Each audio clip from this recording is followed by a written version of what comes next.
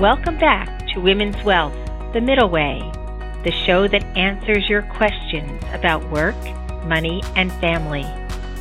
My name is Susan McGlory Michael, and I am the CEO and founder of Gleneagle, a wealth management firm in New Jersey.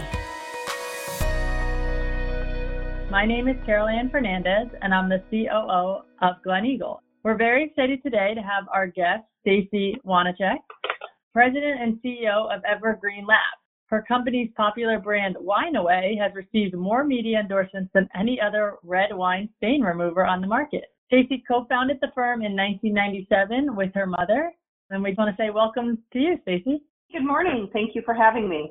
Of course, we're glad you could join us. I think it'd be helpful if maybe you just share a little bit of your background with our listeners. Many people think that I started the company and that I'm actually a chemist. And after graduating college, I did not work in the chemistry field. I actually have a degree in public relations and communications. And so I worked in public relations and was director of marketing and sales for a couple of different companies before starting my Wine Away company. That's very interesting. So I guess that leads into then, how did you end up starting Wine Away? Yeah. So the story's kind of a fun story. So again, after I graduated college, I moved to Seattle and I worked for a public relations agency for a couple of years and then went into some marketing and sales for some different companies. And while I was working for a chemical company, we had come up with an all-purpose cleaner and degreaser, and it was a very small company. And at the same time, everybody else came up with an all-purpose cleaner and degreaser. And so even though the product worked great, we were too small to compete. And so I was in my 20s and was really beginning to learn about wine and red wine specifically. I really thought I knew a lot. And I had several friends that kept telling me that this product that we had for the chemical company worked pretty good on red wine stains because they weren't using it as an all-purpose cleaner and degreaser. They were using it just sort of all around their house. And I said, oh no, nothing works on red wine stains. And I kind of ignored them for a while. And then one day I came home back to Walla Walla from Seattle to visit my parents. And I was at a wine party and there was lots of wine spilled. And my friend said, hey, when you go home, come back tomorrow and bring some of that product with you. You've got to see this work. And I said, okay. So I came back the next morning and thought, I was really glad that it was not my house. It was their rental house. And so we used the product on the stain and it worked pretty good. It wasn't great, but it worked okay. And so then I went back to the chemist who happens to be my father. And I said, hey, Dad, this product works pretty good on red wine stains. It's not perfect, but there really isn't anything out there to remove red wine stains. Could I stay here and work with you for a little bit and see if we can tweak this formula to make it work better on red wine stains? So for about a month and a half, we tweaked the formula. We give it out to the friends that told us it worked on red wine stains and finally came up with the formula that we have today. And nothing about our formula has changed. And it worked. And so I then said, gosh, what in the world do I now do with this product? Hey, it's nifty. It works on my friend's red wine stains. And so I called the editor of Food and Wine magazine and got him on the phone and was telling him about my product. And he was much in the same mindset as I was. And he said, nothing works on red wine stains, but go ahead and send it my way. We'll test it. And I thought, okay, he's not really interested, but I'll send it anyway. So I literally got a white, kind of an old triangular Pepto-Bismol shaped bottle. And I literally wrote my name and my phone number in Sharpie and a really short cover letter and sent it off to him. I didn't even have a product name. It was just, hey, what do you think? About 2 weeks later, he called me and he said, so we tested your product in our test kitchen and it worked on linens and old tablecloths and dried stains and carpet, and we love it. And we want to write about it in next month's issue. And he said, so I'm going to need product image and phone number I need to know how much you're going to sell it for and all of the above.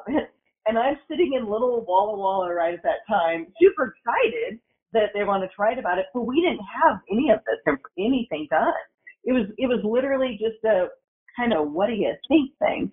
And so within 2 weeks, we designed the label that we have now and got the phone number, incorporated my business, got a phone number, and I launched my business with my very first write-up in Food and Wine magazine. I kind of like to call it, I'm a big, huge Disney fan, and Snow White, they call, is the one that started it all. And I think that the write-up in Food and Wine magazine is the one that started it all for me. And so that's how I got my start. That's great. I find it so interesting because I feel like a lot of people come up with the idea and then try to create the product, and you almost went the opposite way where you had the product and then just perfected it. That's a very cool story. So I also work in a family business, so I was just wondering if you could touch a little bit on what it was like. I don't know if either of your parents are still in it, but what it was like working with them and that unique story. Yeah. So when you grow up with an entrepreneurial family, like my father has always owned his own business, you have an example of what it's like to own your own business. And I think I learned a lot by watching and listening to stories that my father would tell me about his business. And I even had the opportunity to go on business trips with him when I was younger. And so I think that his influence has always been a part of what led me to where I am today. And again, many people ask, hey, are you a chemist? I'm not. My background is in public relations and advertising.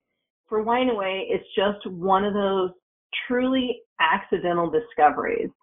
And then I think the sweetest part of this company of Wine Away has been working with my mom. And my mom has retired several years ago, and my dad has not ever been part of my business. I bought the formula from him and started the company on my own. But what happened though was there's that saying that says it takes a village, and I genuinely believe in this quote, because I wouldn't be here today if it wasn't for the support of my family. They've always been my biggest cheerleaders, but my mom, she's who I founded the company with. And when I started the company, she had literally just retired from her job working as a public relations assistant at the college here in Walla Walla. And she was golfing and really just enjoying being retired. And so when we got our write-up in Food and Wine magazine, the phones were just going crazy, and there was no such thing as internet at that time, or at least I didn't have it in Walla Walla, and there was not email and text messaging. And so I said, would you mind just coming down to the office for a couple hours, just a couple days a week? I can't do my real job, which is what I was making money doing, because I just started this other one and I wasn't quite ready to let go. And I said, I can't really do my real job and this job at the same time, and I'm struggling. Could you just come help me out with the phones just a little bit and talk to people and help me with orders and things? And she's like, oh yeah, that would be really fun. I'd love to. Well, a couple days a week, a couple hours a week turned into a full-time job with her. And then she became our international sales and marketing director for many years. And so even though she has officially retired several years ago, she still continues to be my guiding light and provides this wonderful perspective when I ask for help. That's amazing. That's awesome. Yeah, I agree. I had two entrepreneur parents, and it is definitely a different mindset when you grow up watching that. I think you just get the bug sometimes. You can't help it. So. Yeah, and I don't know that when I graduated college, I think there's degrees now that are just an entrepreneur degree that they graduate from college with that. And I don't know that I really thought that I wanted to own my own company. That wasn't really in my mindset. I wanted to work a little longer for other people and learn different things, but this was just one of those things where it was just staring at me in the face, and I had to take the leap of faith and go for it. Well, it seems to have worked out very well, and it's an amazing story. I've enjoyed hearing it, and now I'm definitely going to have to check out your product. To close, maybe we like to ask usually all our podcast guests, just what's one piece of advice maybe you'd give to a woman who's listening to this thinking about starting their own business? I don't know if there's just one piece of advice that I can offer. I think there's multiple things, but I think that you got to be willing to take the leap, even if it's scary. You've got to do the research, put in the time. Most importantly, ask others for guidance. You have to remember that your success depends on you. So you're going to have to hustle for your dream.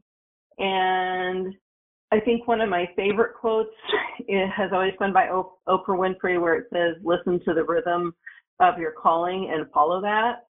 I think that it's important that you listen and you go for it and you challenge yourself and you believe not only in yourself and your team, but that you're going to find a way to do it if you really want to do it. That's amazing advice. Thank you so much for joining us today. Thank you so much for asking me to be on your podcast. Thanks for tuning into today's episode of Women's Wealth, The Middle Way. Make sure to subscribe to us and leave a review on iTunes, Spotify, SoundCloud, or your favorite podcast app. Join us for new episodes every other Wednesday. See you in 2 weeks.